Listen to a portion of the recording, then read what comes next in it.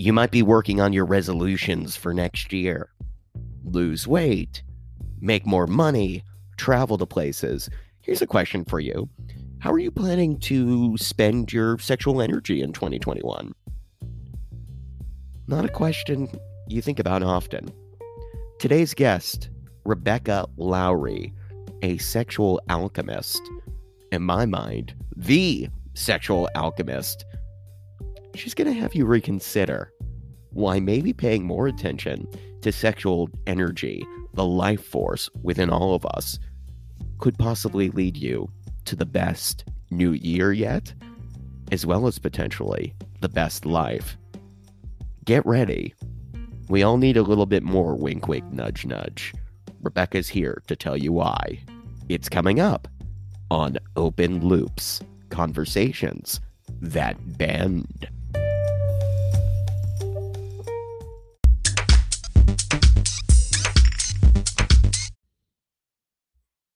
Hey there. Do you crave constant brain stimulation? You want to go on a head trip but lack a clear destination? What if there was a place you could always go? A theme park for intellectual escape? A place where you could expand your mind again and again and again? I know a spot.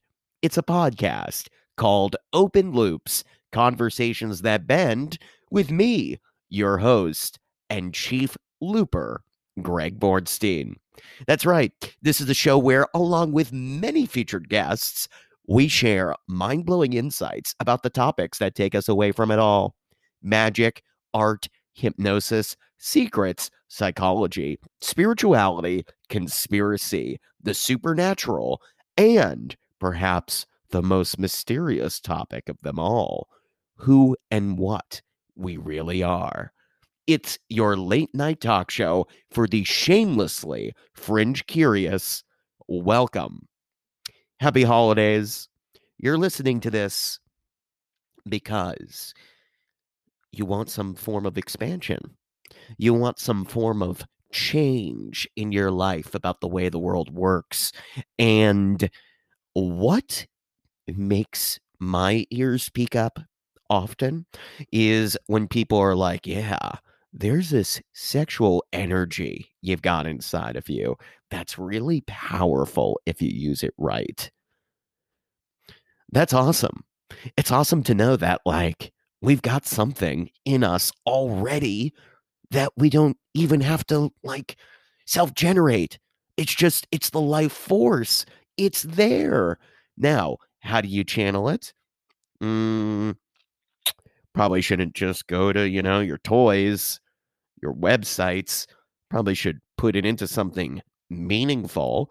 Hey, did you know that the very things that you might be getting off on, the sexual urges, all those self-pleasuring activities, there's a way to transmute those, to change them and make them into something more meaningful? Perhaps cultivating that energy within inside yourself could lead you to a life that was more fulfilling with people of your sexual preference. And there's somebody coming on my show today, Rebecca Lowry, who is an expert in channeling that energy in a variety of different ways. And I was so excited when she came on because what I love about Rebecca is the playful energy she brings to the conversation. There's a bit of mischief. There's an openness, but there's a fun, there's an excitement.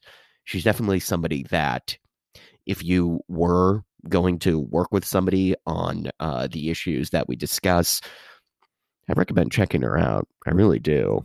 I know she's in the process of doing a big rebrand, and the links to her work is it's in the show notes. We talk about it, but I definitely think she just has such a warmth, but also the warmth plus the play plus the mischief. I don't know if, I do straight up ask her in this episode if, like, there's any tantric energy in this podcast whatsoever. I don't know if I'm bringing that to the table, but I definitely know she is. It's like she's kind of flirting even though there's like an intellectual conversation, she's like flirting with the educational faculties in your brain that love learning this stuff. It's like, it, I can't really explain it beyond being like, wow, yeah, my consciousness, I think got hit on in this episode. I loved it. I loved it. And she answered some hard questions. I very much was like, what is this energy? What is this thing? What's the difference between this and chi? What is tantra exactly? Also, like, what can sexual energy do that creative energy can't do? Stuff like that. Rebecca, she breaks it down. So I'm very happy to share this with all of you. If you like open loops, please share this podcast with your friends. I mean, you could share other episodes of this with family members. Uh, you could share this with your family. Maybe somebody really needs it. And also, please subscribe on Apple Podcasts and rate and leave a review so we can continue to spread positive vibes on this planet that's just going to bring all of us more joy. Because at the end of the day, all these intellectual conversations, they're all serving one thing: making you happier. What makes me happy is having my shift in perception constantly moving.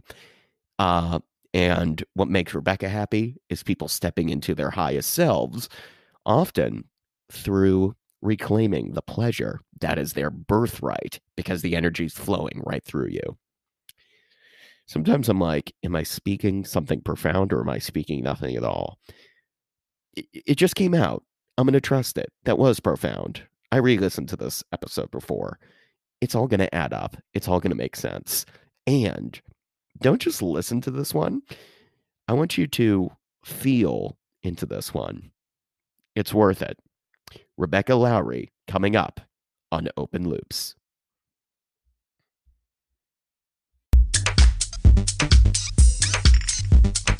Today, we have Rebecca Lowry, the sexual alchemist and author, and she doesn't want you to she's not really a coach, but you're discovering who you are. You know what, we were just talking before this began about you going through transformation, even with the work you're doing as you're transforming others. So we're going to get into that. I'm excited. First off, Rebecca, thank you for coming to Open Loops. Hi, Greg. I'm so excited to be here. I've been looking forward to this. Yeah. What have you been looking forward to? Well, I was looking over some of your other podcasts and the topics, and I like the broad range of the mystical, magical, spiritual, and some of the practical, and there were some other sexual bits. So I thought, yeah, I'm going to sit real well in that room. Well, yeah. Were you? Did you? Would you describe yourself as always like very multidisciplinary, like growing up, or did you have to like kind of open up from being one way to all of a sudden like, oh, look at all the candy in this store? Like, how did this happen for you? That's a great question. The answer that pops up is that I was always curious. I know when I was about 5 and I was having a doctor do some stuff, and I got to the point where he said to me, to my mother, she's very curious. She asks a lot of questions. She'll go far, because I want to know what's behind a thing and what's behind that and where's the truth and what's really going on. And so I think the multidisciplinary part would have evolved, over my life, but yeah, really started with an interest in people. How do people work? How do they tick? How, what helps us develop or not develop, that sort of stuff. And then it grew into this work eventually over time. Yeah. What I'm curious about is sort of how people end up in the sexual realm specifically. And what I mean by that is that, like, and I don't just mean like, oh yeah, it's taboo, like Rebecca's gonna end up there, like da da da. What I sort of mean is that I feel like it's at the end of the day, Uh, I even see it on your website. You talk about Napoleon Hill, like people that practice and teach sexuality beyond just having it and the power of those energies are tuned into the life force aspect of it, the transmutation, the stuff that, frankly, for me, I wish Napoleon Hill like could have expounded even more upon in Think and Grow Rich. Like, I feel like it is such a broad. I mean, it's everything, man, woman giving life to Earth, or the other combinations of people reproducing. Like, it's the basis of life, and Right. it's more than just reproduction.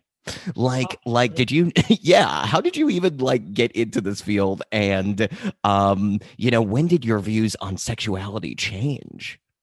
First of all, I'm really delighted to hear that you have, an understanding and probably experiences of it being of sexuality and sexual energy being more than just for reproduction or even just for pleasure.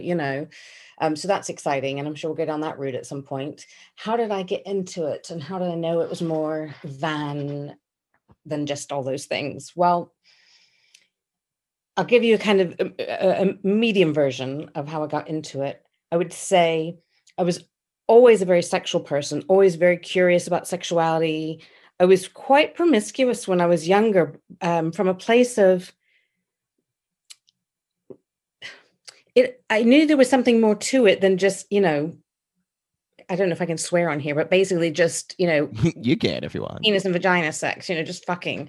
Yeah. But because I knew that when I was doing those things, I felt like I was flying in the universe. I was plugged into something bigger than myself and bigger than what was happening physically. And so I was always fascinated by it. I mean, I used to joke that, sitting around having small talk about, what's your favorite band and what food do you like? I don't care about that. I don't know you, even if you tell me those things. But if I had sex with you, I would know you on a really deep level. Yeah. you know, and that didn't go so well for some time. That's hilarious. Wait, You do you feel like men like I feel like well, I don't know what kind, the population over there, but like in the US it's like everyone's like, "No, I'm not going to just have sex with this guy. That's what all these men want." I Like, grew up in the US. oh. Yeah, yeah. I Oh. didn't come to the UK until I was 21. Oh, interesting. So your promiscuity started here. Uh-huh. It So sure did. so did the men like I feel like and of course this gets the bad rap. This is where slut shaming comes from. The idea of being a woman that's like, I don't care about this. Like, you want to come back to my place? Like, if you become that girl here in the US, especially, even sexual liberation is sort of, it's a buzz where I'm going to say it's still there. There is shame around female sexuality still in the culture, I believe. Absolutely. And Absolutely. to be a woman that's as forthcoming like that these days is like very much a recipe for people judging you. Oh, How did it go over for you? Like, did the man like you're saying that it didn't work, or am I not? What exactly was going on? yeah, that's great. And we could probably do about half a day on that. But I I mean, know I'm throwing you a lot, but I'm well, intrigued. I didn't really care what anyone else thought. And I was lucky that my close friends didn't judge me. And I didn't care what the men thought because, in a way, I wasn't consciously doing this, but in a way, it was like I wasn't using them in a bad way, but it was like, I know you want to have sex, and I get something far beyond what connecting with you from it. So, I mean, this wasn't conscious. I mean, I wouldn't do this now. I'm not exactly Yes, proud of this. It was just like it was almost. You could almost say it's like I knew that they had the drugs, not actual drugs, yes, and yes. so I didn't care about being judged. I didn't care what society thought. I was trying to find out what was going on. What was this amazing, awesome thing that was going on beyond the physical? And I didn't have any context for it. I had never heard of contrasexuality or tantra or any of that. I just knew I was getting something remarkable from it. And so, yeah, there's a lot of slut shaming in the world. I managed to dodge most of it. And in fact, I would say, I mean, maybe it was there, but I wasn't aware of it. I would say some of that came later when I got into this work. I've tried to leave the work a lot, because of people's misconceptions, either of what I do or judging who I am or all of that. Until a few years ago, I was like, you know what they can have their judgments. I'm going to own this work and get on with it. And, everything's Wow. been fine ever since. So, It yeah. makes So, me think of like the different life paths for like women in contemporary times. Like either you're going to get slut shamed for like being a promiscuous person, or you're going to get work shamed for going into sexuality professionally. Like, why does it have to be both? Why, yeah. or one or the other? Like, why can't sex just be a thing? No, Like, and guys get it too. I mean, I know men oh in the yeah, sexual world, that do work, and they get shamed for it as well. Shame is pervasive, whatever your gender, and sadly, it's like if you're having it or you're not having it, you get shamed. yes, yes, It's sex yes. and money, right? If you don't have sex or money, you're shamed. If you have too much sex or too much money, you get shamed. Wow. Have you figured out like a resolve Mhm. for that problem? What's the solution to that? Um, I think self-awareness, knowing yourself really well and not listening to everyone else and everyone else's judgments. That everyone else's judgments are usually coming from their own shame. And so it just perpetuates. So if you can know yourself well enough, deal with your own demons and your own shame and how you were raised and all the crap, whatever, then all the other stuff going on out in the world and the media and everything wanting to keep that shame going doesn't get you. You're just like, well, this is who I am. I like sex. Or, Yeah. and as we said before, it's not even about just sex, but I like exploring my sexual energy. I like working with men and their sexual energy, and I don't feel shame about it anymore. And in fact, if I felt shame about it, I would be doing those men a disservice. I would be working through that energy, which I see in the world of sexual healers and stuff. People who they go to a tantra workshop or something, they have their own awakening of sorts, and then think that that's their path. And then they start seeing people and are perpetuating something bad because they haven't done, they haven't cleared their own channel, as it were. I don't Wow. think it's Yeah. intentional. I don't think anyone's intentionally harming someone else, but I think, I don't even know where we started. I think I just went down No, a this is rabbit really good. hole. This is what the show is. This is like it's all Rabbit about hole. yes. It's looping. It's looping. I mean, that's the Right. agenda. So Good. yeah, no, we're gonna open up a lot of loops, hopefully close some of them for people. Right. But I do want to go down this or ride this loop for a second of the things that you see when someone goes on a weekend retreat and starts calling themselves a tantric practitioner. And I feel like Rebecca, I hope that doesn't like make you nervous. Probably not. But I want you to say some examples of what are some examples of how that manifests tangibly so that if somebody were to look at different coaches or practitioners or people like yourself and need to make a decision, you would know who to stay away from. That's a good question. I think, Like, how can you tell when it does go wrong and the shame is transferred over? Like, what are some examples of that? well, unfortunately, that's something that you might not know until you've worked with someone and seen how they are with you and your stuff. So I've worked with men, for example, who have said that they shared, a fantasy or a thought or an experience with someone, and then they were shamed for it in the session or told that that was not okay or it wasn't okay to share or something. And, of course, everyone has their boundaries, of course. But I feel like if you do have boundaries as that sort of practitioner, state them very clearly at the beginning, because as soon as you get someone into a space where they feel they can be open and vulnerable, and then you slam the brakes on them, then that's potentially harmful. Yeah, this makes me just want to like crap on like influencers in their 20s. I guess I'm sort of Well, following this path with the podcast. No, but here's what I mean. Not all influencers. I mean, like, do you feel like there are people out there that like are young, hot things that like, and men and women, or all genders, like that come out there and are like, I teach tantra now, and you can look at them and you're like, no, this person is they're gonna be thrown some guy that has like erectile dysfunction and all these things, and he's gonna come up with a rape fantasy, and this woman is just gonna like not know what to do with it, or this man. Like, do you see that? Because sometimes I look at these young people and I'm like, where's the lived experience? They're teaching about tantra. They're teaching about these things. Like, are they really there? And look, I'm not there, so that's why I'm looking at it obviously like, yeah, sure, I'm projecting my shadow on these people. But like, I do wonder what you're speaking of.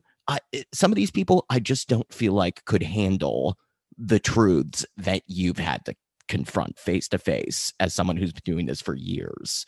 Do you agree with that, or am I totally off base? Well, I think I try to be really careful not to generalize. I mean, I think there's probably some young practitioners that could hold some really big stuff quite well, that where, yeah, of course, it's great to have some lived experience. But that's not all. It's things like I see people who've been going to workshop after workshop, maybe for years, but they're not really doing the work on themselves. And so then they say, oh, I've been going to Tantra workshops for 10, 15 years, but they're no further along than when they started. It's just that they kind of think they are experienced because they've been going, but they haven't really cracked their own nut, as it were. And, listen, I want to be really careful not to be judgmental, because I think in terms of people who are seeking help, often we find who we need, even if that's someone who's going to slap us back because we need that experience to go and be open more fully somewhere else, So I know I love judging people. It's fun. I know I need to be rise professional here. I'm trying to rise above the ego, but you know what? It just keeps bringing me back down. No, I mean, look, Rebecca, I totally, hey, look, I agree that they're definitely, I can't speak for everybody's experience. I have no idea what's out there. I also just see marketing is so slick. Like, Yeah. the marketing of this work is so, so good for some people.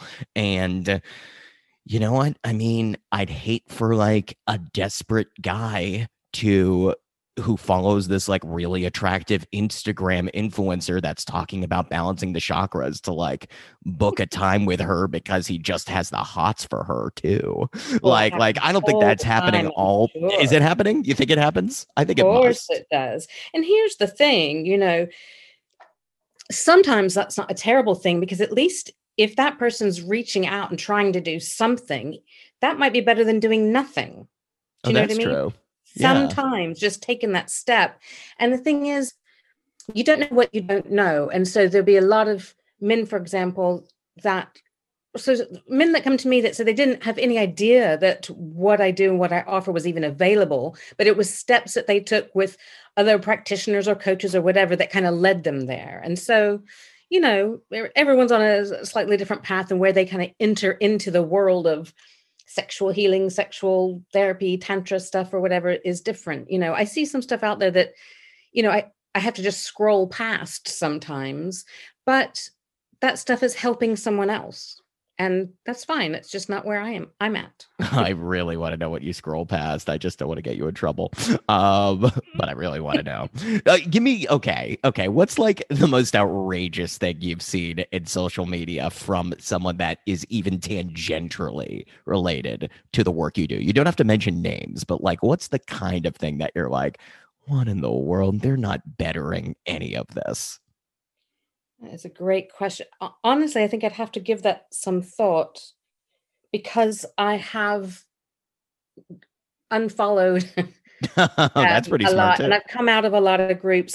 Earlier this year, I knew that my business was asking me for a real upgrade in terms of energy and in terms of my focus and all sorts of things. And in order to really hear myself and kind of hear the energy of the business, I stepped back from groups I was in and people I was connected to. I needed to quiet the field so I could focus on my own. And so I I mean, the sort of thing. There's, for example, the word tantra, although I've attended lots of tantra workshops, it would be more accurate to say they were neo tantra workshops that were appropriated, from India. It's Western Tantra, Yeah. not actual Tantra. Oh, Uh, separate the differences for me right now. I feel like this will be very educational for my listeners, but also for me because I've never heard Neo Tantra versus oh, that. have you not? The Okay. Well, original. Yeah.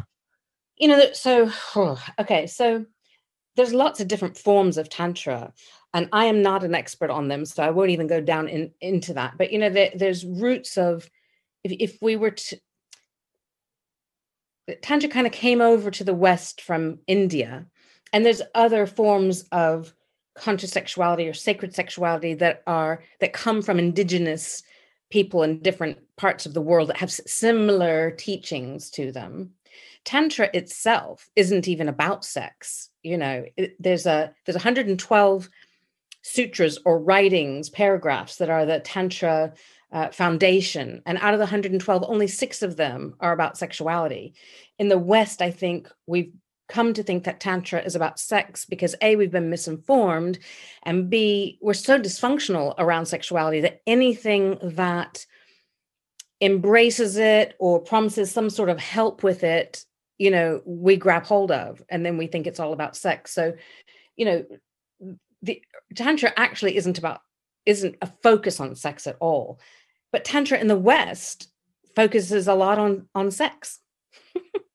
Yeah. So, when you get a lot of, dare I say, like white Tantra teachers, I mean, listen, I learned from some of them, and I don't want to put them down because I wouldn't be where I was now without it. I didn't know the difference at the time between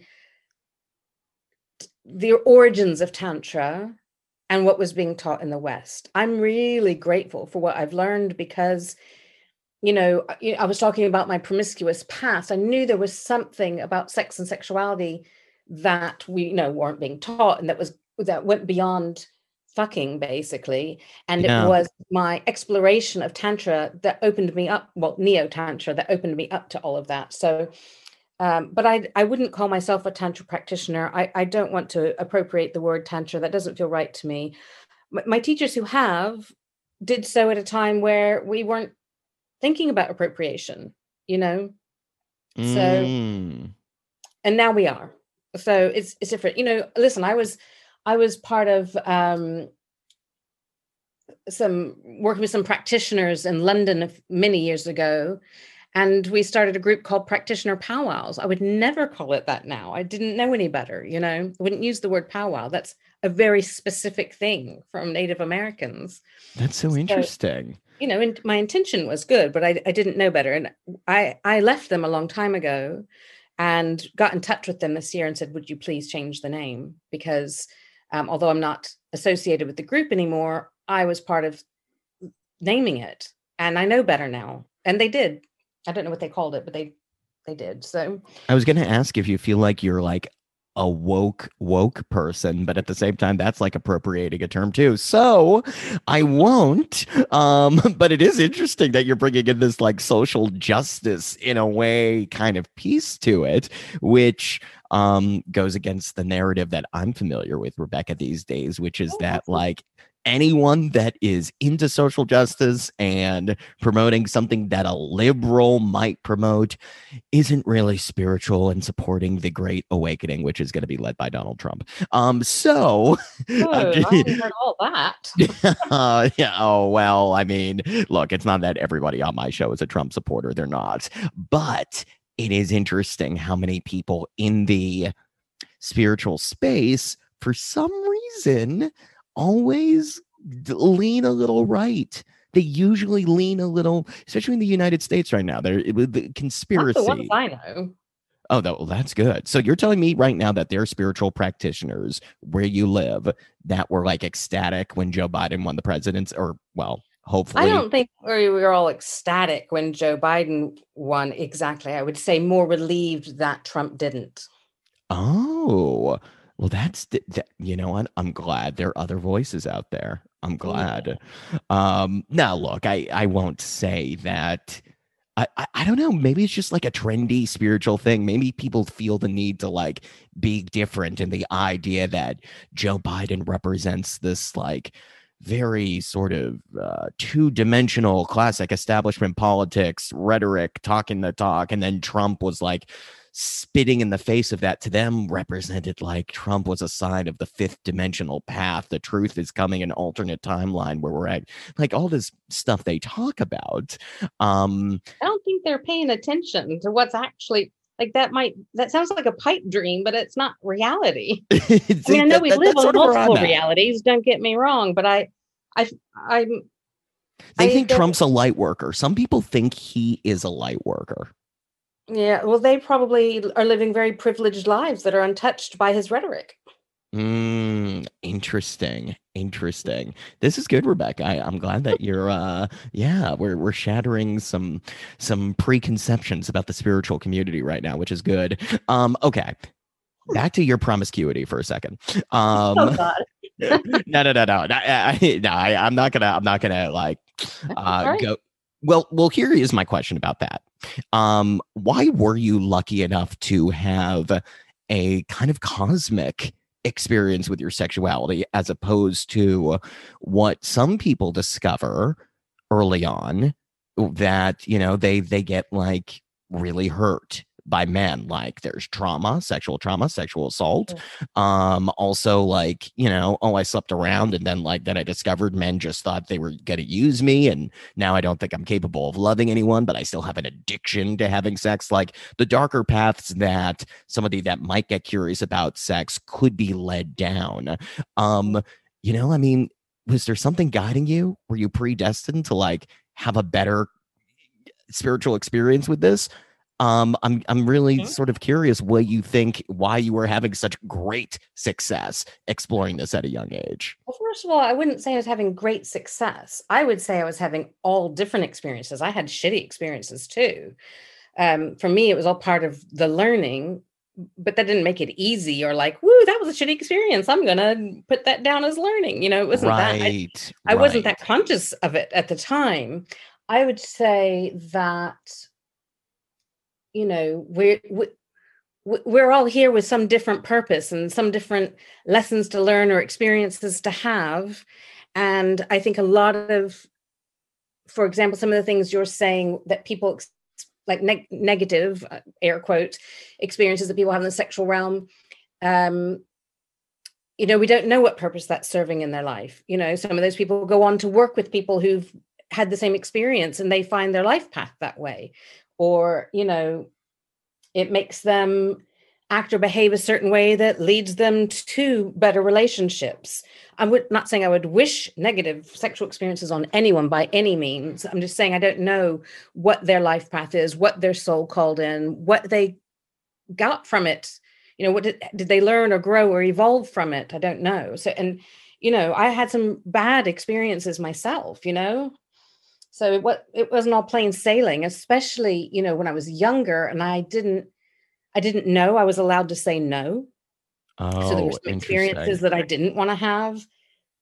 And kind of, I didn't know I could say no. Well, I was obviously very stupid and naive, but nevertheless, you know, I can think of 2 specific experiences where guys said, "Oh yeah, you owe me sex now." It's like, what? And I was scared and said, okay, because I thought they knew more than me, that I'd done something wrong, you know? So no, it wasn't all smooth sailing. It's just that I've been able to, so all of that turned into a time where I kind of took my power back, and it was like, well, like you said about, actually, we've gone down so many loops, I can't remember what it was, but basically I know. You know, I'm trying to keep up with it at this point. But basically, I kind of took my power back and I was like, I'm just going to find someone in this club because I'm horny and I'm going to take them home. And someone in here will say yes, you know. But that wasn't really conscious. It was just a way of me taking some power back that I felt I'd lost. Not better, you know, and that never meant that it made it a good experience. Sometimes it was, and sometimes it wasn't. It was for me more a balancing of something that had shifted in me, but it wasn't really with consciousness. It wasn't until years later that I could look back on all of that and go, okay, I know that quite often when I was in a sexual experience, I was touching the cosmos or something bigger than myself. But it doesn't mean it was a good human experience, and it doesn't mean it was good sex. There was just something else going on. And Also, you said something before about women being slut shamed, women wanting sex, whatever. I thought that there was something wrong with me, that I wanted sex the way I was taught that men would want sex, because I mean, I'm almost 54. And so in my day, as I say, back in my day, Right. it was that men would want sex all the time and women had to decide if they were going to open their legs or not. Where I was like, no, I want sex all the time. This powerful energy all the time. What do I do with it? And does it make me a man if I want to sleep around all the time? And am I not a woman? And what's wrong with me? And so there was all that as well. It was very confusing. So, and then eventually I started going to all the various workshops that were about self-awareness and healing and energy and bodies and how bodies work, and eventually tantra workshops, and started putting all this information together and going, okay, this is painting a different picture for me. And now I can see where choice is, and that, I'm a woman because I say I am, and I can be a woman who likes sex, and that's okay. I was just taught that it wasn't okay, but that's from people that were carrying around, generational shame. What do you have to say right now to people out there that, are looking at their sex lives, especially like women, and maybe are wondering why they, maybe they do have shame about how much sexuality they feel? Like what do you have a reframe for that? Is there, I guess two questions. One is like, do they have like, what are the different levels of drives? Did you have a kind of drive that was higher and special, not special, but, just different than what some people have? And if that is not the case, and you are talking to someone that's like, yeah, I am like a dude, I just want all this sex and I am not a good person because of that, or whatever the shame they're feeling, whatever the voice tells them, like, what would you tell them? Well, first of all, that phrase, like a dude, it's wrong and shameful, isn't it? A woman isn't like a dude if she wants to be sexual. Yeah. The thing is, women have always been wildly sexual, and gosh, I could go back and back and back. Basically, I think tens of thousands of years ago, humans were stripped of their sexual power by the use of shame. I'll come back to that. We can loop back around to that. But yes, particularly, women's sexuality was squashed because, women bring life into being, that's pretty awesome. Yeah. And there's lots of stories written to suppress women's sexuality. The whole flipping thing about Eve and the apple, is wrong. I mean, I can't remember the whole story now, but there's this whole other story, a rewrite of it. There's a rewrite. Everything that we study and learn and make truth nowadays is not true. Like yesterday was Friday the 13th, and everyone's like, ooh, spooky, Friday, bad things happen. Actually, the number 13 was very sacred, and it was a very feminine number, and it was to do with, witches and magic and sacred feminine, but it's been turned evil. Interesting. So, if you're a woman, or even if you're a man, or you're trans, or whatever your gender, I would say do some work around your inner feminine and your inner masculine and your inner sexual energy, not about what anyone else has ever taught you about sex or sexuality, or who you are as a sexual being, or how much desire and arousal you should or shouldn't have. What is true for you? That's it. What is true for you?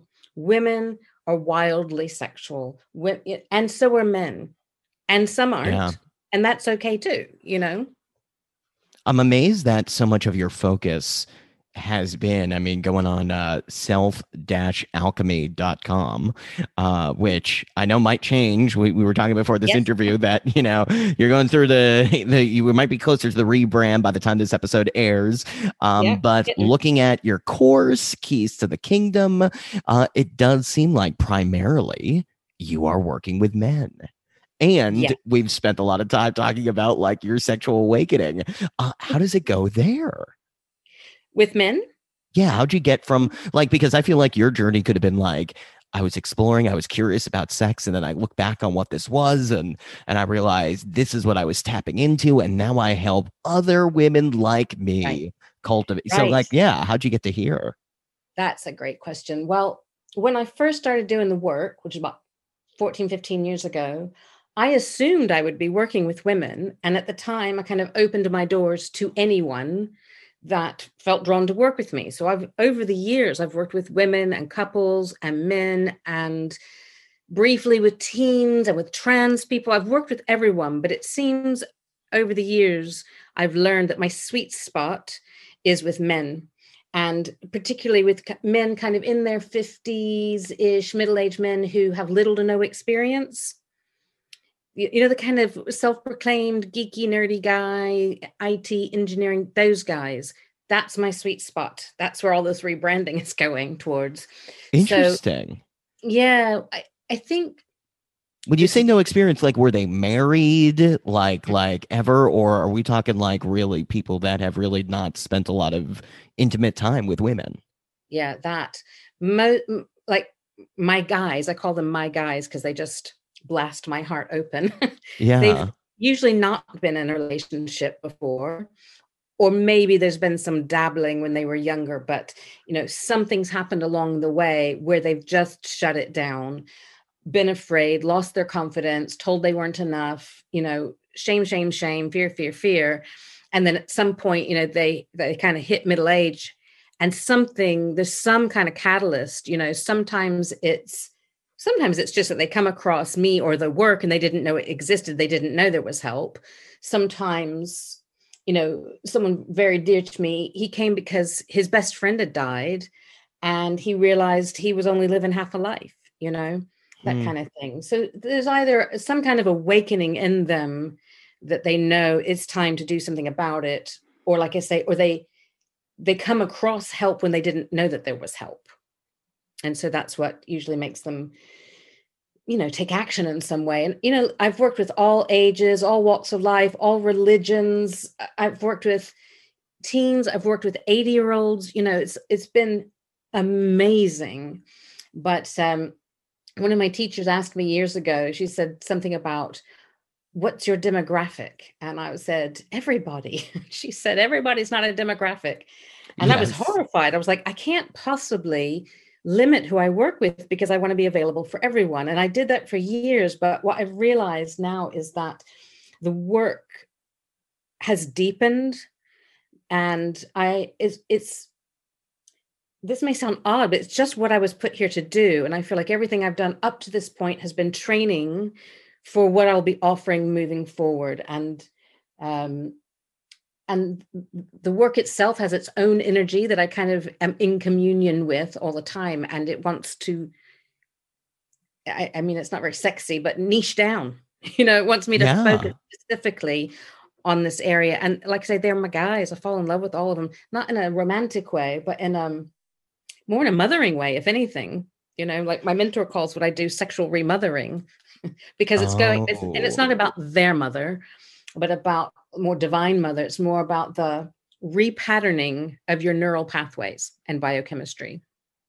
Oh, wow, Another whoa. loop we've gone down. Yeah, I know. You're like, you just Yeah. opened up a whole nother world of like, what? Wait a sec. This is okay. Okay. I get lost, and then then I more gotta loop. figure. I gotta feel like what loop am I in right now? I know. So we're talking about men. We're talking about the niche of men. I do wonder like the way sexual energy works. If you do have an IT guy that's in his 50s and really hasn't spent a lot of time with women, and I mean, maybe, well, you never know what could be there. Could be porn addiction, could be maybe like, here's what I'm wondering. Say you do meet a guy that like has never masturbated and is in his 50s and works in IT, is in front of a computer, that kind of thing. Like, energy isn't created or destroyed. Therefore, like, where is that getting transmuted? Like, what are the various ways that like this energy actually spills out or doesn't? Yeah, that's a really good question too. And I would say where my mind goes first when you ask that is that often it's just so suppressed that it Mm, doesn't come out, and like I'm kind of flipping back through, my guys, and I would say it's almost rather than that energy leaking out, it's almost like they've got the lid on so tight that their life force is almost cut off. And so instead of being and feeling and experiencing their life in full technicolor, they and their life feel a bit black and white. Yes. And Yes. so, That makes and so it's sense. not even leaking out. It's not even leaking out enough for their life to feel juicy. Their life feels a bit dry and desiccated. And I mean, maybe sounds judgy. I don't mean it judgy. What I mean is that they're not getting much joy in their life, because if you close the door to sexual pleasure, the door to pleasure is closed. There's not another door. And so Yeah. it's kind of that. And so then as they start to open up and allow, their confidence to grow, and they get a bit of experience and they start to know who they are and some self-awareness, we clear some of the stuff that was blocking them. I would say it's more like going from black and white into technicolor. Wow. Wow. It is Wow. awesome. Wow. Yeah. I mean, are you changing the way that you've approached this work previously? I mean, you mentioned like rewiring neural pathways, stuff like that. Typically when I hear sexual alchemist, here's what I hear. Or at least I associate. I imagine like meditations and like sometimes Reiki sessions and physical exercises to get people tuned in. And actually, I guess what I really imagine is kind of like the classic, like the woman putting her hands over the different energy centers of the man, and the man kind of like convulsing with like aliveness, which, hey, I mean, that's magical stuff. It seems to be something's going on there. What exactly like were you doing, and how has that changed? Okay. Another good question. The work has definitely evolved, and I would say, I mean, and it's hard for me to think back over all the years how I was doing sessions when I first started, but certainly I know where you it cater starts. it to each person, your Yes. work. You're very open about that on your website and what you talk about. Like it's never going to be this. Like you have a lot of tools that you could throw at Yes. someone. So I'm not expecting a blanket answer, but I am sort of curious what the Yeah. practices were. Yeah. No, it's a really good question. And, it's one of the biggest questions that potential clients ask me as well, because they want to know what's going to happen, Right, So, right. and so it's a two-part answer, really. One part is there isn't a set thing that I do, because, if I was working with 100 men with the same issue, they all got there differently. They've all had different experiences and conditioning and all of that. So there's not a set route that we take. However, there is a pattern that has evolved over years and years of doing this work. And, it won't be exactly precise for everyone, but generally, the first few sessions that we do together tend to be the clearing out of your body and energy system of that which no longer serves you. So, any experience we've had has a chemical, we become aware of it because there's a chemical reaction in our body. And if we process it as it happens, it goes through us and we're done with it. But if we don't, it gets stuck in our system. And there can be a chemical, physical element, and there can be a metaphysical energy stuckness element as well. And so I use my hands a bit like stethoscopes and kind of listen to the body. And, there's, I don't know if you know, but you can use intention if you're a very clear channel or whatever, and using intention and focusing on what's coming up and what the body's telling you to clear blockages and obstacles and shame and fear and conditioning and habits and patterns and thoughts that don't serve anymore. And as that happens, what happens is then who they really are before the conditioning happened starts to arise. And then the following sessions are starting to entice that part out, starting to entice out that gorgeous, pure, untainted, which is a terrible word, but I can't think of anything better right now, Yeah. part of them, the who you really are of you, that's at the core before you got all this shit dumped on top of you about sexuality and who you are in your body and pleasure and all of that. And so as that comes up, we start to work with it and play with it and embed him and teach them to embody him. It's sort of like, giving them the keys to the Ferrari, as it were, or, Yeah. or it's one of my programs, the keys to the kingdom, because I think we need more men like that, more men who are consciously aware of their power and, walking through the world confident, but embodied confidence, not ego confidence. They're connected to their heart, connected to their soul, find some purpose. It's just awesome. I think I did a loop again, didn't I? No. You probably just looped yourself a little bit, but I'm thinking, I'm thinking about the oh, gosh, like how many years of practice does it take for you to be able to like put your hand over a energy center of a man and direct intention into opening that person up? I mean, Rebecca, I've but seen. I don't do any. I don't put anything into. Oh, Mm-mm. what is it? What's So, the difference?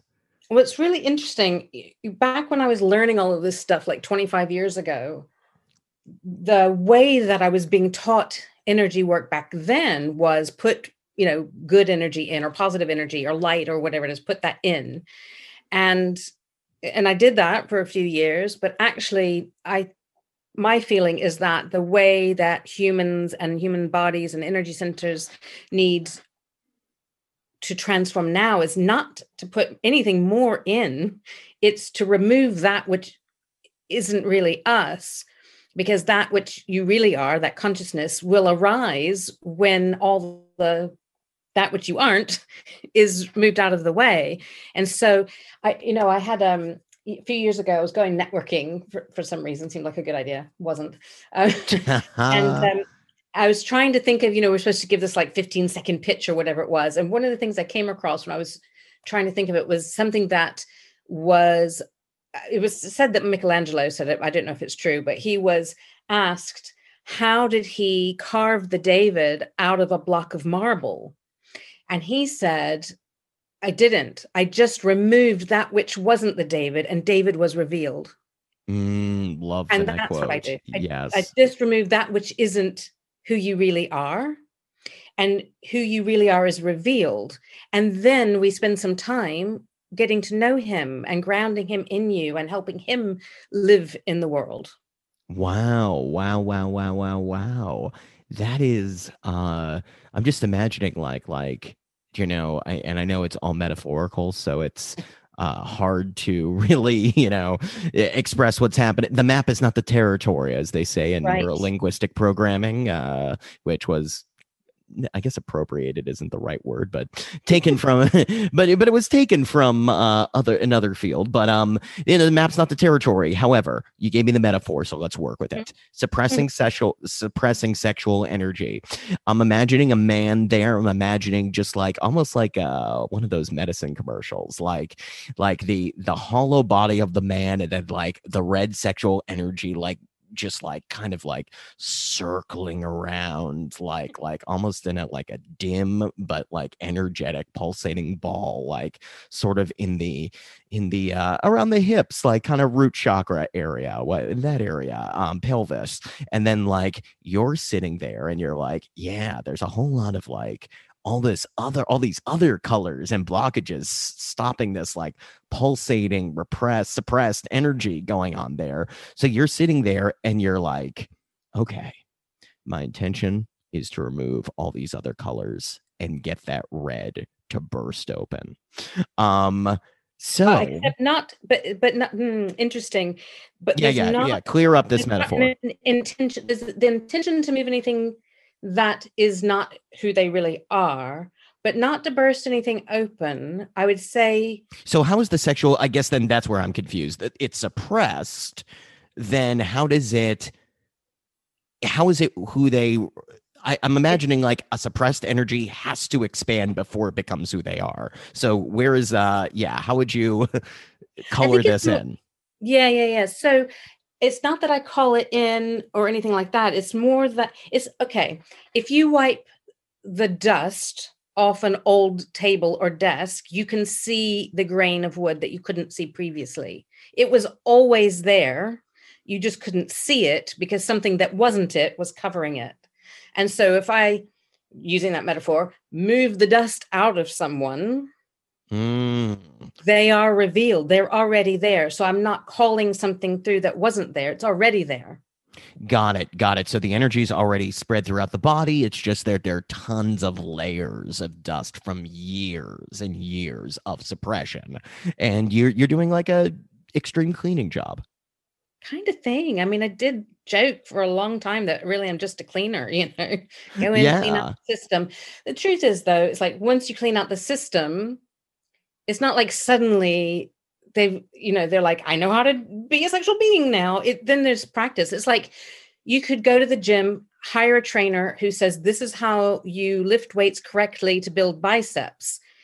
And so you start practicing. Well, if you don't keep practicing, your biceps aren't going to grow. And every now and then you probably need another trainer to kind of keep you on track. So it's the same.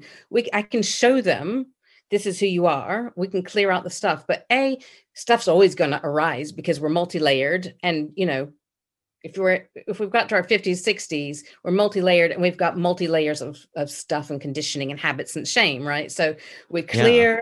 We, you know, that which you are is revealed. We start to ground him in you and play with him and give him tools and resources to grow and evolve. And then we'll hit on something, you know, your mother issues trigger or something else gets triggered. And then we can work with that. And then it's, you know, hopefully arming, which is maybe not the right term, but, you know, giving these men a expansive toolkit to keep growing and evolving, because stuff's always going to come up and happen, you know.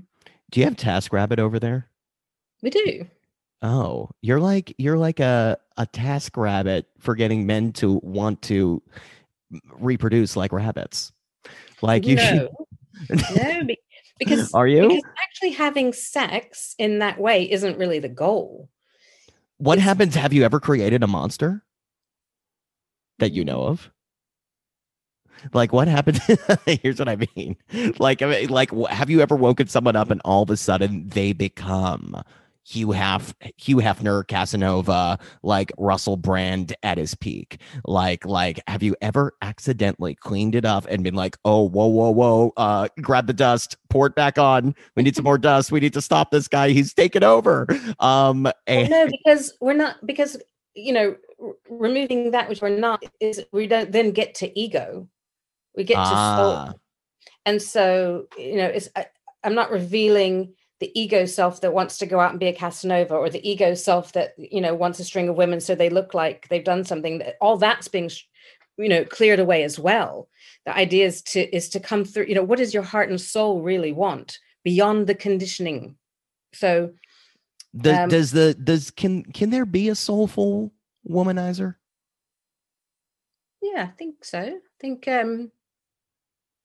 even womanizer is such like a patronizing term. I mean, that's like so just using that's what women. You mean by that, doesn't it? Because, you know,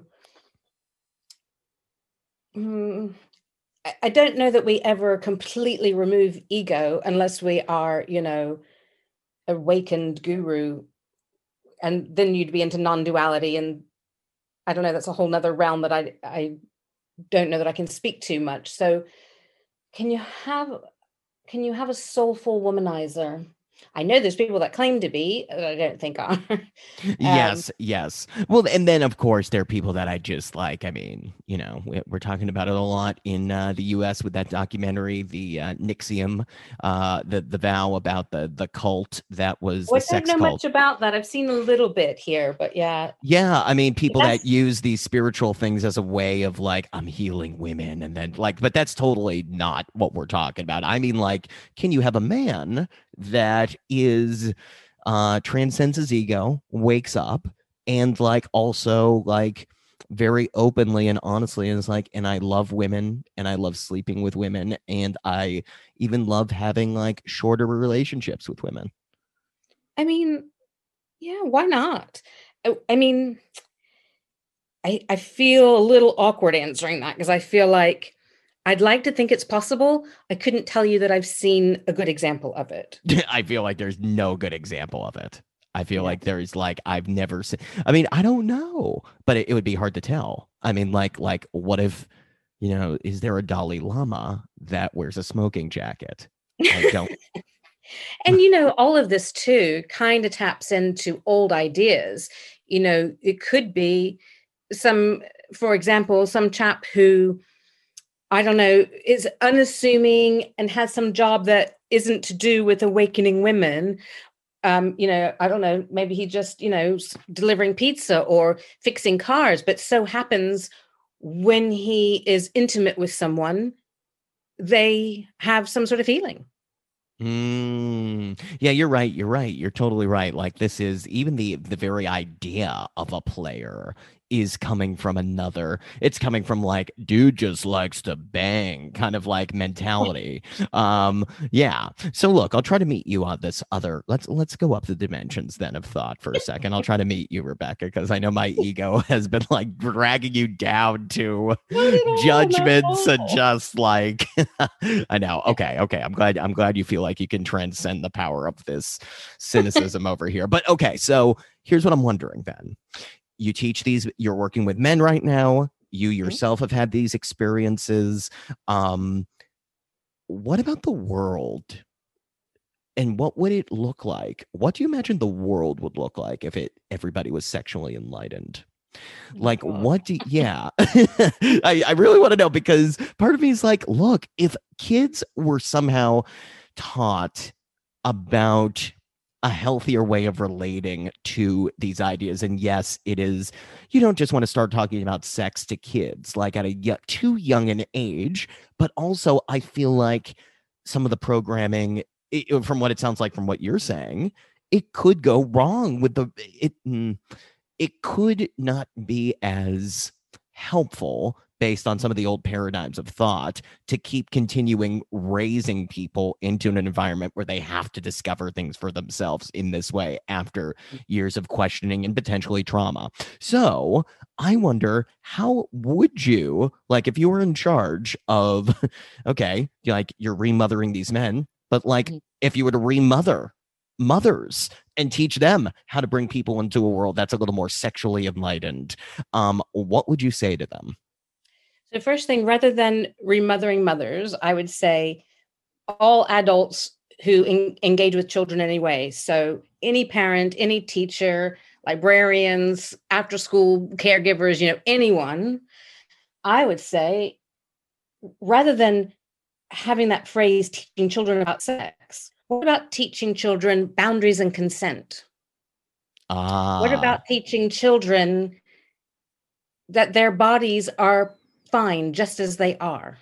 What about teaching children that you don't have to earn pleasure, that pleasure is your birthright?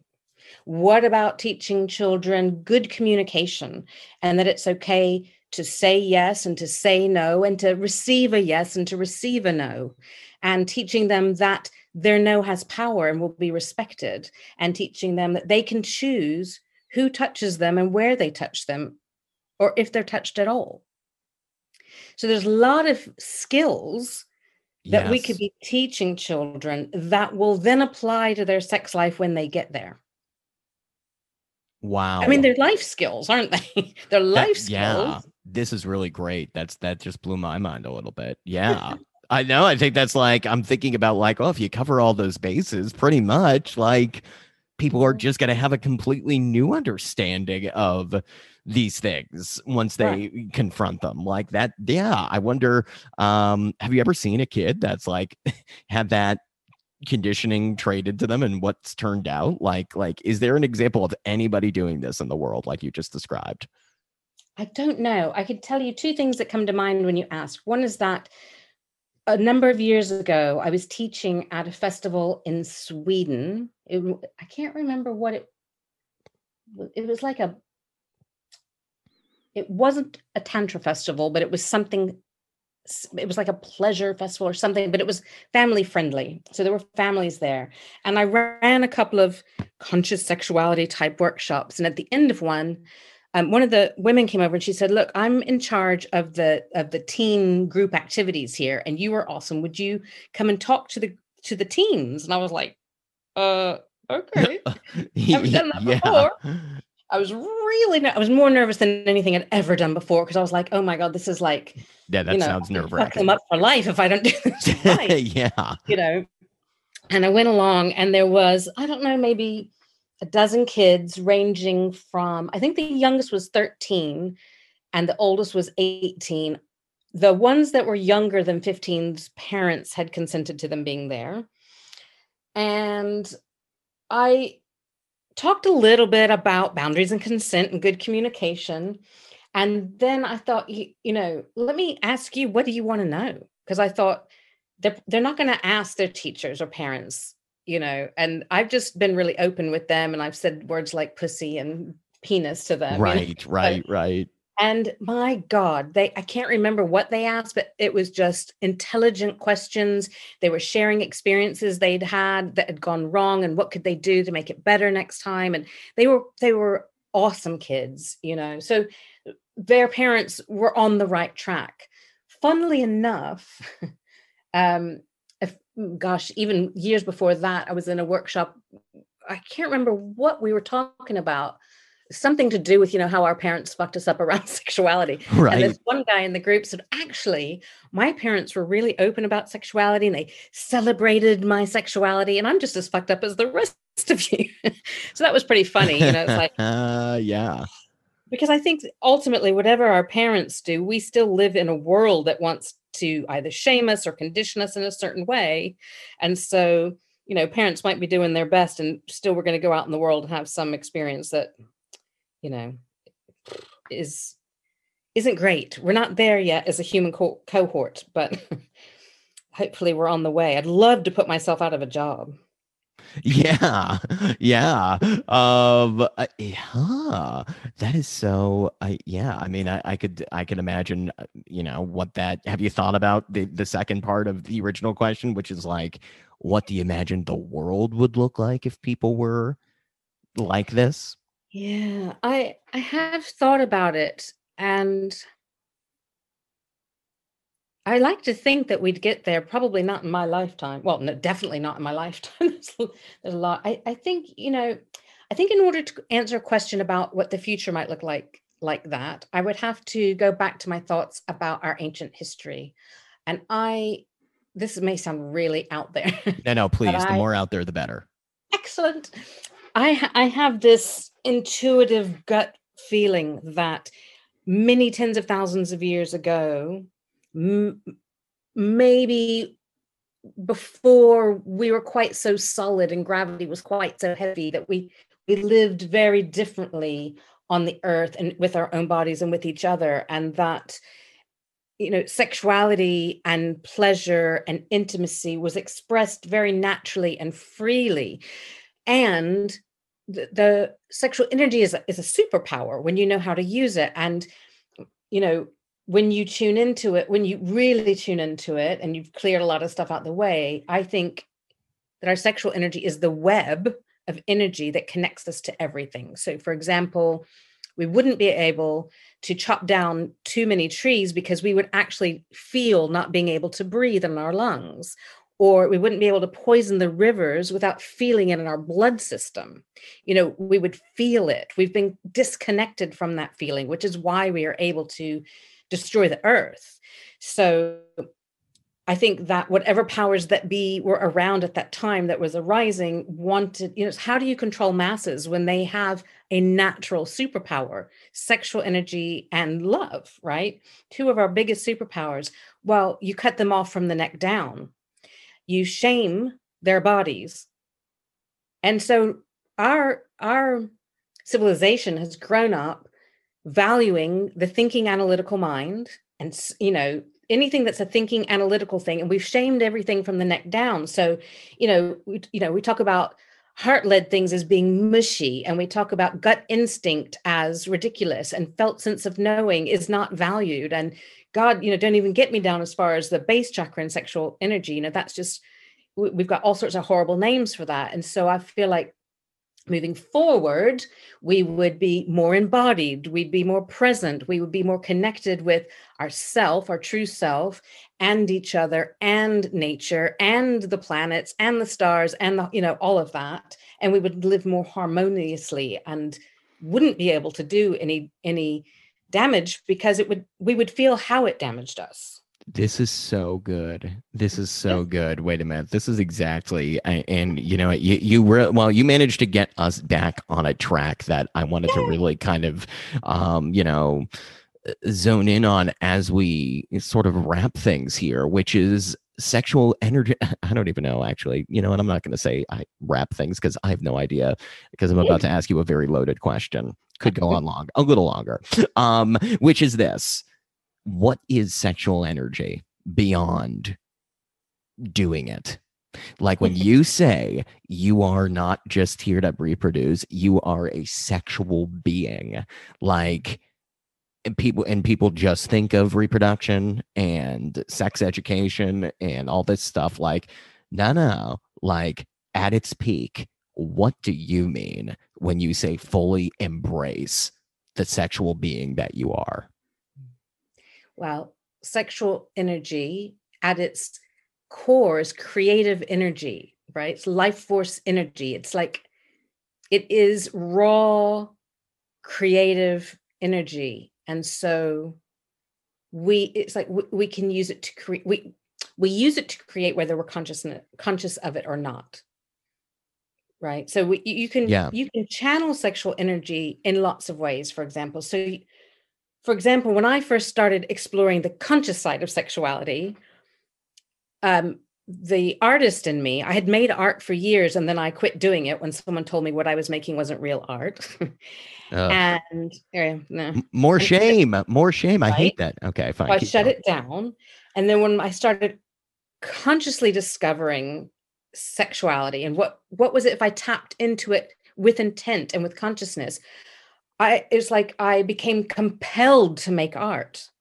And it was like I was like using sexual energy to make art. You can use sexual energy to do the hoovering. You know, you can use it to be alive, to feel alive and connected to everything around you. It's like it is the Matrix. Oh, whoa. What do you mean? Tell me more. Okay. Now you threw the Matrix word out there. You put the Matrix word. I know. I know. I see what I just did. All right. I'm going to try and feel it and put words to it from a feeling place. Totally so fine. When I tune into it, if I am like I've lost the word I was going to use, but basically a focal point where lots of energy lines come together. Yes. Then I appear, say consciousness. Let's call it consciousness. And then all these lines of consciousness come together and appear as Rebecca. But all those lines of energy, I'm really just energy, right? And that energy for me feels alive. It feels like creative energy, sexual energy, that which evolves itself. I don't think I'm putting this very well. And so if I tap into my sexual energy and then take it out beyond my body and then out some more, the first thing I can start to feel the trees that are around this house. I could take that energy focus down into the ground and connect with earth energy. I could take it out into the stars. You know, the stars are my lovers quite frequently. You can, it's all energy. Stars exist as energy. Trees exist as energy. People exist as energy. It's how do we meet those energies? What's the difference between that and chi? Like, I feel like there's something very specific about the sexual piece of it. Yeah. I mean, yeah. I'm not sure that I could speak to that because I'm not sure what people who specifically study chi would say that is. Like you feel it coming from the force of, I mean, that thing that you said before, like, I'm just imagining, like, you were like, there's something between my legs and it feels powerful and I need to embrace it. Like when the stars are your lovers, like, is it still coming from that initial curiosity? Or is that curiosity expanded throughout your body now that you've studied this throughout years? And it's just like, I know this is sexual energy and the stars know it too.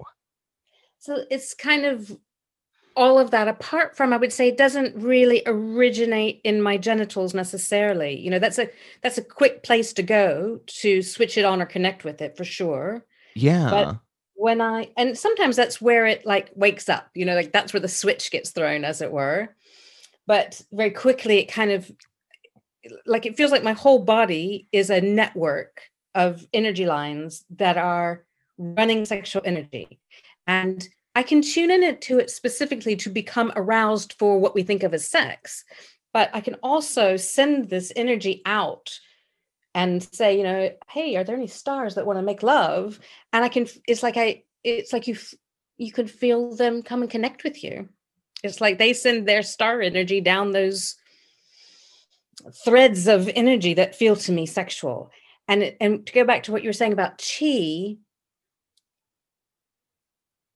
yeah, I think that there's lots of different energy vibrations that we can tap into.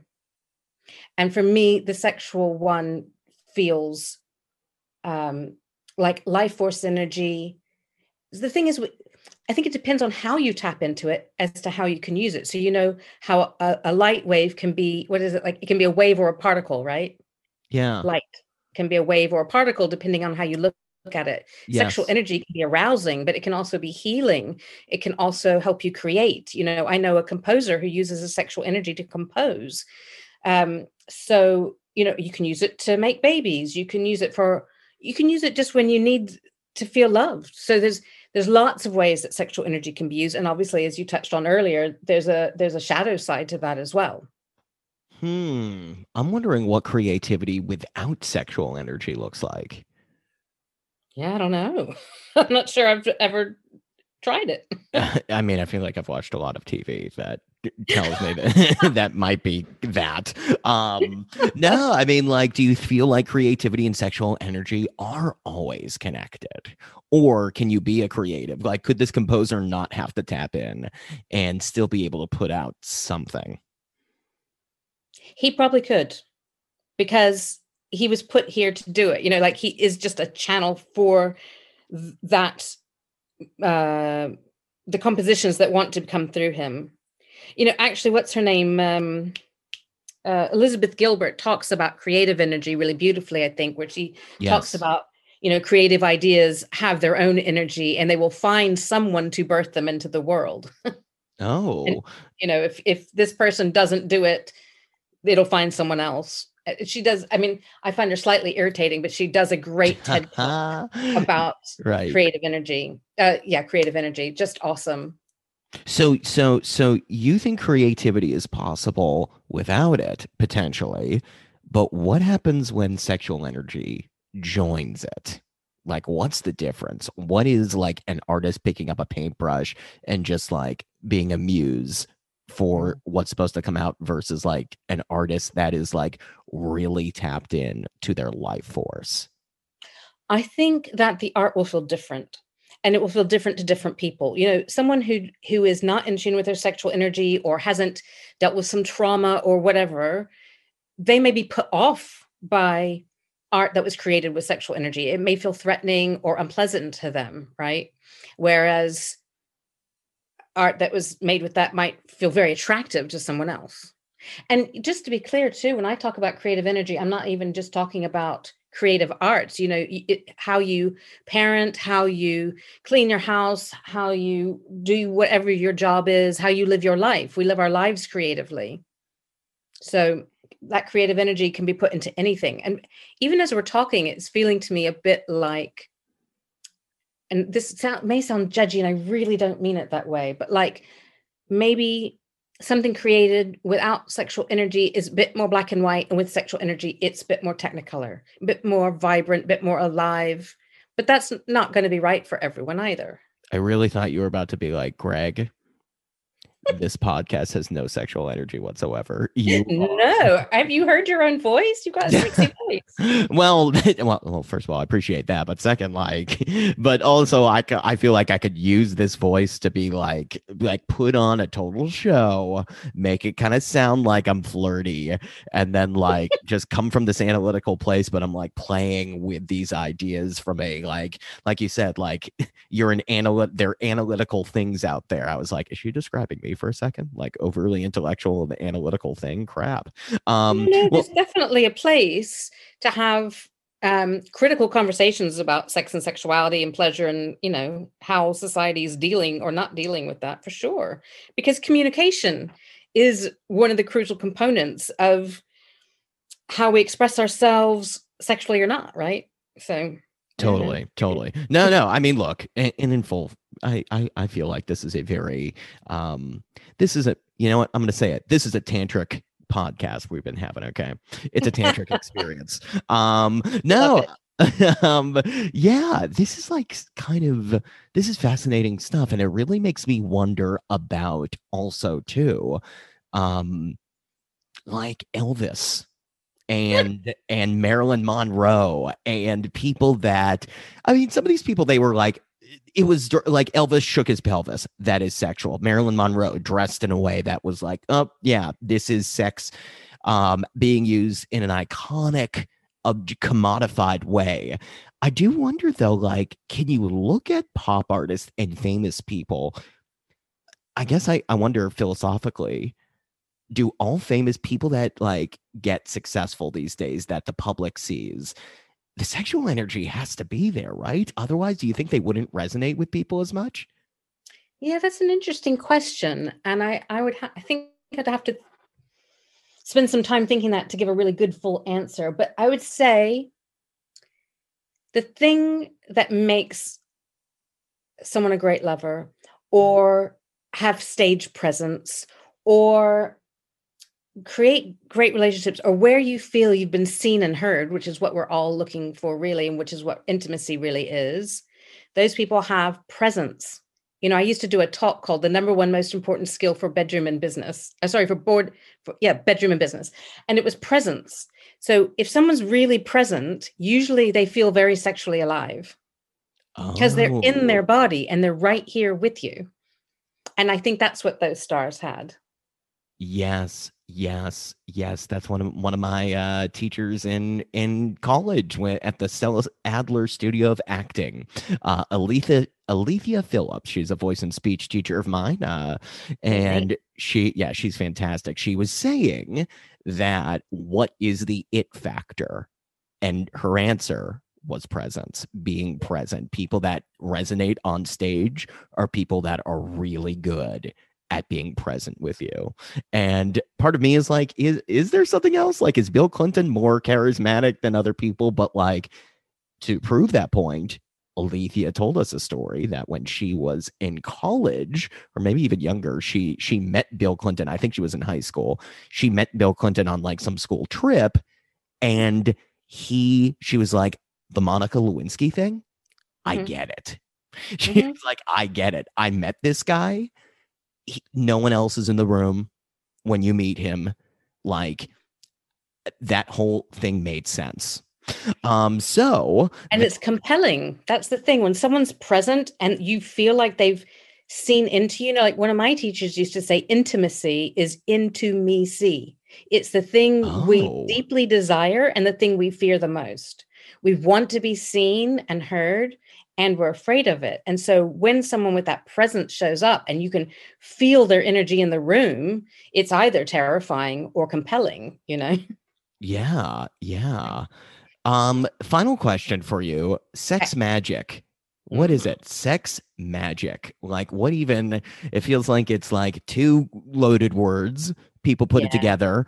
The occult and the black magicians practice sex magic rituals, magic with a K. Like, it definitely, I guess it's supposedly being used in secret societies and, all this stuff. But like, I feel like you don't go there. And also I feel like, you have a very specific use of it. So yeah, So what I is it? use sex magic all the time, but not with like hooded cloaks and all of that. Yeah, yeah. I mean, the really quick basic answer to that is raising sexual energy with intent and releasing it with intent. So having a clear intention, never aim your sexual energy at a person without their consent, right? So using it with Oh. intent, with a clear intention, sending your arousal to that intention or your orgasm to that intention. So usually it's during sex that has been agreed upon that you use sex magic. Well, again, another rabbit hole we could go down, but I'm aware of time. It depends on what you mean by during sex. If you mean like penis and vagina stuff, well, that's one tiny expression of it. It could be you could have a breath and energy orgasm where you're not even touching yourself or anyone else. You can. I guess I'm imagining like when would you use it with consent in a context with another human being? My partner and I do all the time. With that, and you're not actually like having intercourse, like you're like sometimes. So, I mean, for me, and this is where I get a little personal. For me, any most expressions of my sexuality, if not being used with some sort of intent, I can't even imagine it would just be boring. I mean, even when I'm being sexual just for pleasure, there will be intent in it. It might be just that intent is to experience pleasure. Don't get me wrong; it doesn't always have to be high and mighty. Quite often, if my partner and I are exploring it together, it might be so there may or may not be intercourse as such, like physical intercourse, but often there's energy intercourse, whether there's physical or not. And and then we decide, where do we want to send this energy? Maybe we send it into one of our businesses, or maybe we send it into healing something that's, gone in one of us, or, but with some sort of intention for where that energy is to flow. So if you're like looking at your partner, I mean, I really want like a tangible example of you doing sex magic without like being in bed, like, and your partner is like working with you. Like, are you like, hey, I want to do some sex magic today on this. Like we're gonna talk through this before we do it, or I feel like it can't be that cut and dry. Like I feel like it's yeah. What's an example? Maybe it could. I don't know. I mean, that's happened. I mean, sometimes we're, in the middle of doing stuff and it's like, hey, where are we sending this energy? And it's just as simple as that. Sometimes, I mean, there's been times where we've been walking in the woods and it's like, hey, because he can hear like other realms talking, and that's a whole nother podcast. But Oh my sometimes it'll just gosh, be he's like, got to come on. He's got to come on yeah, now. That's how'd you find what? Wait a minute. Wait a minute. Did you have to find a man that can hear other realms talking for you to like he be couldn't do it when we met. It opened up, and like we met and I was talking about chakras and things. And he was like, I have no idea what you're on about. He couldn't feel a thing. And now he's got all sorts of superpowers that have Wait a minute. What? Has this happened with any other man in your life? No. This special guy, you somehow he just I mean, that is you might be the most powerful force in the world. Well, I don't know about that. I'm sure there's some very powerful people out there. I have access to some very powerful energy, but I very much feel like I'm just in service to it. It's not about me personally. It was just the task that I was given in this lifetime was to be the container or bringer of this energy. And like I say, I really am in service to it.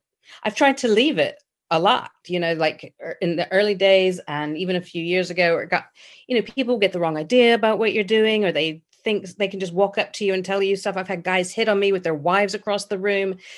And I tried to leave the work for a long time because of that. And eventually it was just like, no, it keeps coming back to me. It like someone would sit on next to me on the bus and tell me their sexual issues, and they don't even know what I'm doing, so then I just decided that maybe 2-3 years ago, I was like, okay, this is what I was put here to do. What happens if I own it? and life's been amazing ever since. That's awesome. Wait a Fine. sec. Just to wrap up, what is Yeah. going on? What happened in the woods? So he hears other realms. You're Oh, walking so in the he woods with he him. might just be like, well, he also, could talk to trees and things. He might be, let's just, send some sexual energy to this tree or share some sexual energy. It needs a little healing, or, I've felt before that I needed to I don't even know how to put it. You could say have sex with, but it's not a physical thing, but energetically with, patches of earth or a body of water. Yeah. Um, for something, like it's asking for that energy and it's going to do something positive. It's going to transmute it in some way. I know that Wow. sounds Wow. totally mad, No, but I had a shaman on the show. I think this was her that talked about like making love to trees for sure mm, in that way. yeah, So don't worry, it's a thing out there. it's a But thing.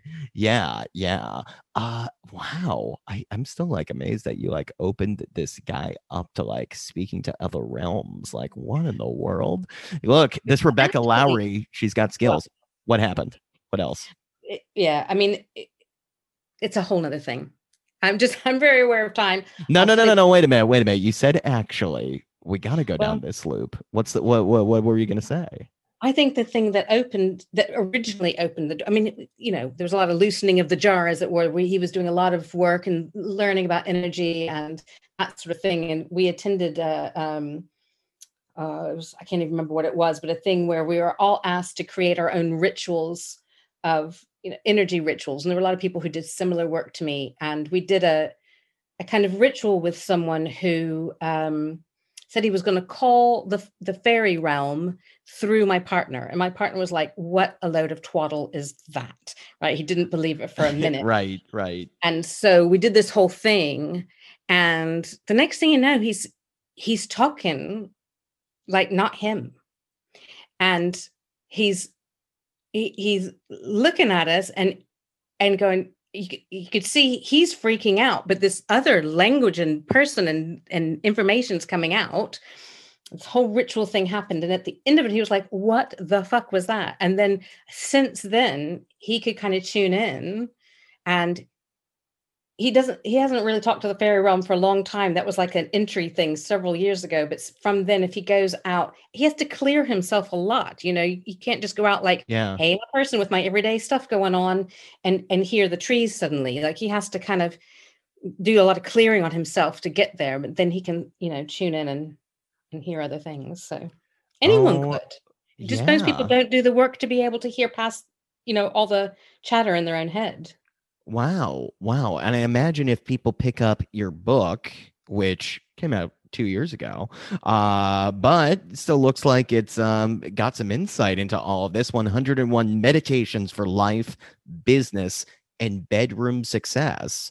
Mm-hmm. That's going to lead people to starting to clean out stuff as well as working with you at self-alchemy.com. But who knows? Could be changed by then. You'll redirect the website will redirect people. Yeah.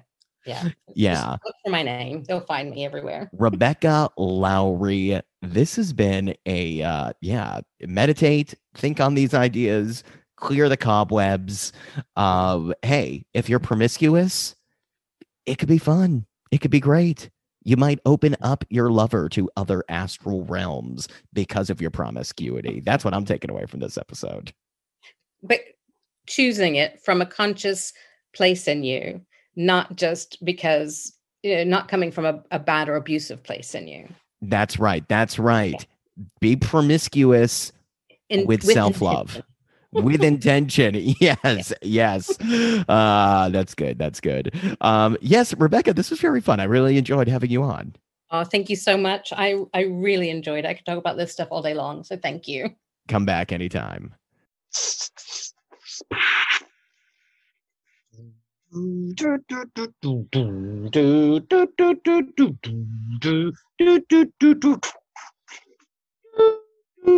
Open loops. Do, do. Open loops. Open loops. Open loops. Open Loops. You must listen to the Open Loops, a theme park for absurd beliefs and systems of integration between the mind and the creative spirit. Open Loops.